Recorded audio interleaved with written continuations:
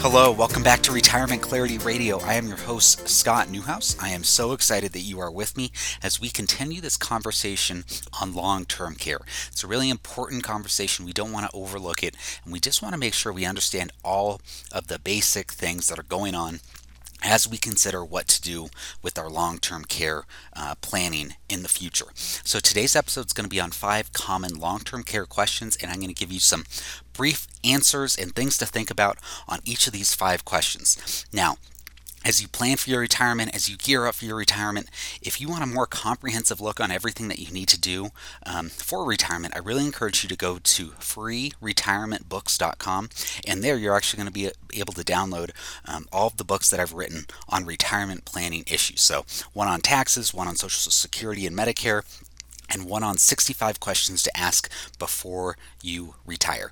And I'm also actually thinking about creating some more books. So just go to freeretirementbooks.com. Make sure you download all of those books. Now, let's just get into today's episode, 5 common questions to ask about long-term care. The first question I get quite often is, do I really need long-term care insurance? And I'm going to emphasize the word insurance there. So we all need to strategize for long-term care. We all need to plan for how to pay for it if, God forbid, we do end up needing to use long-term care, or excuse me, to get help for long-term care abilities that we're not able to do ourselves. But not everyone actually needs insurance to cover this. So in my mind, purchasing a long-term care insurance policy is optional, and it's obviously not required by any state or federal government. You can go without it if you don't want it. But the question in my mind really comes down to your comfort level and your desires of what you would want to happen if you ever needed the care. So kind of going back to a previous episode, you qualify for long-term care if you're not able to do 2 out of 6 activities of daily living. So, getting up out of a chair, going to the bathroom on your own, cooking, moving from your bed to a chair, so things in that nature. And so I can't answer this question for you just in this podcast form, but I do have some questions that you can ask yourself and your spouse and your family on whether you actually want to go ahead with purchasing a long-term care insurance policy. Okay, so the first question I have is, do you have enough assets that you'd be willing to spend tens or even hundreds of thousands of dollars out of pocket on long-term care? Even if we do have those assets saved up, let's say you've got millions of dollars in investment accounts inside the bank account, would you be comfortable spending that much money on long-term care? Or would you rather share the risk and protect some of those assets with an insurance company so that they can split the cost with you? Next question for you is, would anyone in your family or circle of friends be willing to be willing to provide care for you? For instance, maybe you don't need, a full-time, qualified nurse to kind of help you out, but maybe it's just some odds and ends stuff. Is there someone that you could depend on, maybe compensate them, and they would be able to help you in that way? My next question is, does anyone in your family have any hereditary health conditions that might affect you? My next question is, if you don't purchase long-term care insurance and you end up depleting your assets for it out of pocket, would you be comfortable using Medicaid, which is a government program run by the federal government in your specific state? Would you be comfortable using Medicaid to provide long-term care that you need? And then my last question, and this isn't exhaustive, but these are just some questions to get you thinking, is, do you have the ability to pay for the insurance policy premiums, either as a lump sum up front or as a series of ongoing payments? I know that's a lot, and really how you answer those questions is going to determine whether buying long-term care insurance is right for you. According to a survey by Forbes, people buy long-term care insurance for a number of reasons. About 2/3 of people buy it to avoid dependence on others, protect their assets, make long-term care services affordable, and preserve their standards of living. Those are all really good options, but again, you don't necessarily have to purchase insurance if you've got some other ideas to pay for it, or if, frankly, you've got the financial ability to just pay for it out of pocket if you need that. Now, for folks 65 and up, it is estimated that around 66 to 70% of people are going to need some form of long-term care. So most people, once we get to that age, are going to need it at some point. But what's really interesting is that more than half of those people that need that service are actually going to need it for less than 3 months. And so this is where it gets really tricky, because most people are going to need it, but most people aren't going to need it for an extended period of time. And so if you're one of those people who doesn't need it for an extended period of time, then maybe it makes sense for you to pay for it out of pocket. And just a little personal story, my late grandmother, Pat, she actually needed long-term care help for over 6 years. And so that's obviously not the norm, but that happens. And so you have to ask yourself, how would that affect our family if we had to pay for this out of pocket for 6 years for yourself or for your spouse? Um, Another thing to consider is that, I just mentioned that around half of those people that need long-term care services need it for less than 3 months. Well, the typical elimination period, i.e., that's the period that you have to wait. Once something happens to you, you have to wait until that elimination period is over. A typical elimination period is often 90 days, which means many people who need it for a month or two, frankly, they don't even reach the end of the elimination period before they're better, and so they've basically had to pay for it out of pocket until then. Um, and then just a couple little more stats for you here. The average time in long-term care is a little bit longer for women and shorter for men. It's usually between 1 and 1.5 years. Is pretty much the average in terms of how long someone typically needs it. But again, we go on different ranges of the spectrum. So, that 6 year example that I mentioned with my grandmother, that pulls the average higher to that 1.5 year length, whereas we know a lot of people, definitely a slight majority, need it for less than 3 months. So this is just a really tough one to answer. So I'd really encourage you to go through those, I believe it's 6 questions that I asked earlier, and really think through what would happen if you had to pay for it. Would you be okay paying for it out of pocket? If you don't have too many assets, would you be okay being on some kind of government assistance program to help you to help you get the long-term care you need in this situation? So definitely something to think about with your family, but those are some questions that hopefully guide you in the right direction. Okay, let's keep on moving. My second question is, when should you buy long-term care insurance? So I got this actually from the American Association for Long-Term Care Insurance. They suggest buying a policy or at least starting looking for your policy around your mid 50s. I think that makes sense to start looking in your mid 50s, and then I'd probably go all the way up until your really early 60s. Even if you don't need the benefits until you're in your 70s or 80s, if you delay too long in getting a long-term care insurance policy after you decide you really want one, your premiums are going to skyrocket, and frankly, there's a higher risk of you actually getting declined for coverage the longer you wait. So really, that 55 to early 60s is the time frame that I typically see making a lot of sense for people. Obviously, the older you get, the higher your premiums are going to be. The annual premiums in your mid 50s is pretty affordable, but it's going to increase around 6 to 8% per year. And this is from the study of the American Association for Long-Term Care Insurance. So the premiums are going to increase 6 to 8% per year that you wait, and then obviously you might have that risk of not being able to get it at all. So to answer that question again, start looking around your mid 50s, and then I'd probably encourage you to consider buying one by the end of your 60th birthday or early 60s at the latest.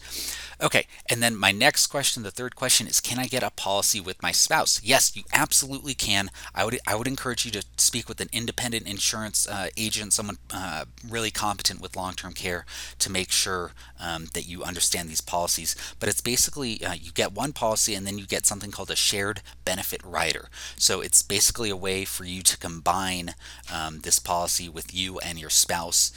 The way it works is, let's say for an individual policy, you would have 3 years of coverage for long-term care needs. But if you get this it's called a shared benefit rider. If you get that, then you would actually have 6 years of coverage. And what's really cool about these types of policies is that instead of each of you only being able to use it for 3 years, you can actually combine how many years each one can use. And let me put that into English. So again, let's say you and your spouse have 6 years of coverage. Let's say the husband is in worse health, and so he needs it for 4 years. Then we would have still 2 years remaining for the wife to be able to use it, and vice versa. So you're not stuck on that 3 year range that you would be on an individual policy, and you can kind of use it as you see fit, depending on which spouse needs it more. Now, since you have pooled benefits, or excuse me, one more thing. Typically, when you get a shared benefit rider, since you're going to have that flexibility in terms of which spouse uses the long-term care needs, it's typically going to be a little bit more expensive, 10 to 15% more expensive than the individual policy. But since you have pooled benefits, you actually, in that pooled benefit period, you may not need as long of a benefit period. So maybe you might be comfortable doing 5 years instead of the 6 years, which, divided by two would be 3 years from each. So you can consider doing maybe a year less and seeing if the cost would come out the same as it would be for two separate individual policies, but you'd get that benefit of the flexibility in terms of how many years each specific spouse can use it. But so yes, that is absolutely an option to get a policy with your spouse with the shared benefit rider.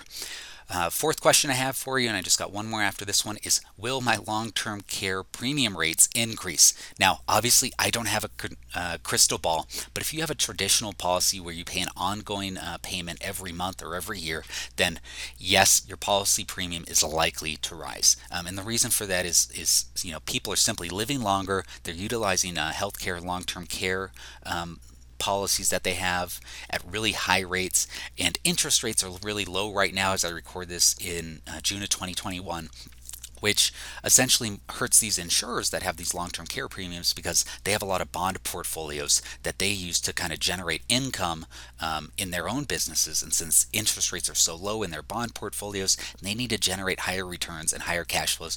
And all of these combination of factors are forcing them to increase policy premiums. They don't want to do this, and they understand how upset people get when this happens, but it's just the math of it, of all these combinations, is forcing them to increase these policy premiums. So you can Google around, search around different policy premium increases. It's been really high. They're trying not to make it double digits like it has been in some years in the past, but yes, it's a fact of if you get a traditional pay-as-you-go long-term care insurance policy, yes, you can expect these premiums to rise, unfortunately. So if this does happen to you, your insurer usually can offer you a few options in response to keep your premiums the same, but they're going to cut your benefits. And so they could either say, hey, you can either pay this increased premium and just keep the same policy as when you purchase it, or you can pay the same premium that you're paying now, but we're going to cut your benefits by reducing the daily benefit that you receive. Maybe they'll reduce the inflation protection in your policy. Maybe they'll shorten your benefit period, from 3 years to 2 years. They could cancel any additional riders you have, or they can lengthen your elimination period from maybe 90 days to 180 days. They're going to show you a potential options of either paying that increased premium or lowering the benefits on your plan to keep your premiums the same. But yes, to answer question 4, yes, will your long-term care premium rates increase? Yes, most likely they will. And then my fifth and last question is, do I need an inflation protection on my policy? The short answer is yeah. I really think you should strongly consider it. Obviously, look into the cost of what it's going to cost you, but as we know, the cost of goods and services increase every year due to inflation, and the same principle is going to apply to your long-term care needs. So let's say you buy a policy today that's going to cover you for $300,000 in today's dollars in 2021. So in 25 years, assuming a 2.5% inflation rate, $300,000 in 2021 is going to buy you as much as $556,000 in 2046 will be able to do. So again, let me say that again. In 2046, you'll need $556,000 to purchase what $300,000 can purchase you today in 2021. So in this example, if you only have $300,000 in policy benefits, that's a great amount. But if you don't have that inflation protection and that amount stays flat for 25 years, then you could be looking at a significant decrease in what your benefits are going to be able to give you. So going back to that math example, $300,000 in 2046, again, let's say you buy the policy in 2021 with $300,000 of benefits. It stays flat for 25 years. In 2046, $300,000 is going to be equal to around $161,000 today, again assuming a 2.5% inflation rate. So that's still a big chunk of money, and it could pay for a lot of your long-term care needs, but it's basically half of the amount that you originally purchased. So I really do encourage you to strongly look at the inflation protection plan that's going to be offered on your policy. It's an additional rider, and yes, it's an additional cost, but you want to look into that and really strongly consider it, especially if you're buying your policy in your mid 50s to early 60s. The odds that you're going to need it in your 60s, let's hope and pray that you don't need it in your 60s. Maybe you need it in your 70s. Most likely you're going to need it in your 80s and 90s. So we got to think about what that policy benefit's going to be able to give you, 15, 20, 25 years from the time that you originally purchased the policy. Okay, those are 5 common questions on long-term care that I get. That's all I've got for today. I hope you found these questions useful. And again, if you want to learn more about retiring comfortably on an overall basis and learn everything that I think you should know about how to retire the right way, go to freeretirementbooks.com, download all of my books, and I look forward to seeing you next week. Bye. Thanks again for listening. As a reminder, you should consult with a financial advisor familiar with the specific circumstances of your unique financial situation before making any financial decisions. Nothing in this podcast is a solicitation for the sale or purchase of any securities. Any mentions of rate of return are hypothetical in nature and not a guarantee of future returns. Scott Newhouse, CFP, is an investment advisor representative of Forthright Finances, a California and Nevada registered investment advisor.